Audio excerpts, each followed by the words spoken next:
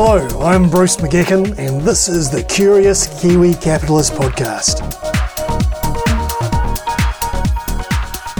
I speak with New Zealanders who have real insight into the New Zealand capital markets. This industry is fascinating, and I hope I can bring out all that's interesting in the podcast.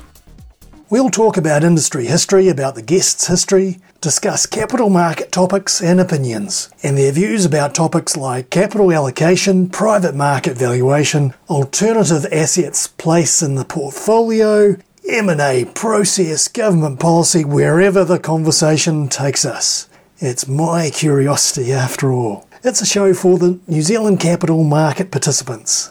It's for investors and capital allocators, business owners and investment bankers, financial advisors and wealth managers, private equity and venture capitalists, finance companies and corporate finance, and many, many others.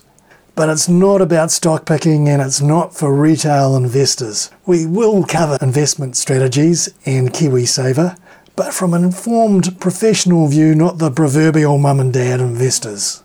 Nor is it for small business owners. We'll cover M&A strategies that may be applicable to them, but our reference business is always mid-market size or greater.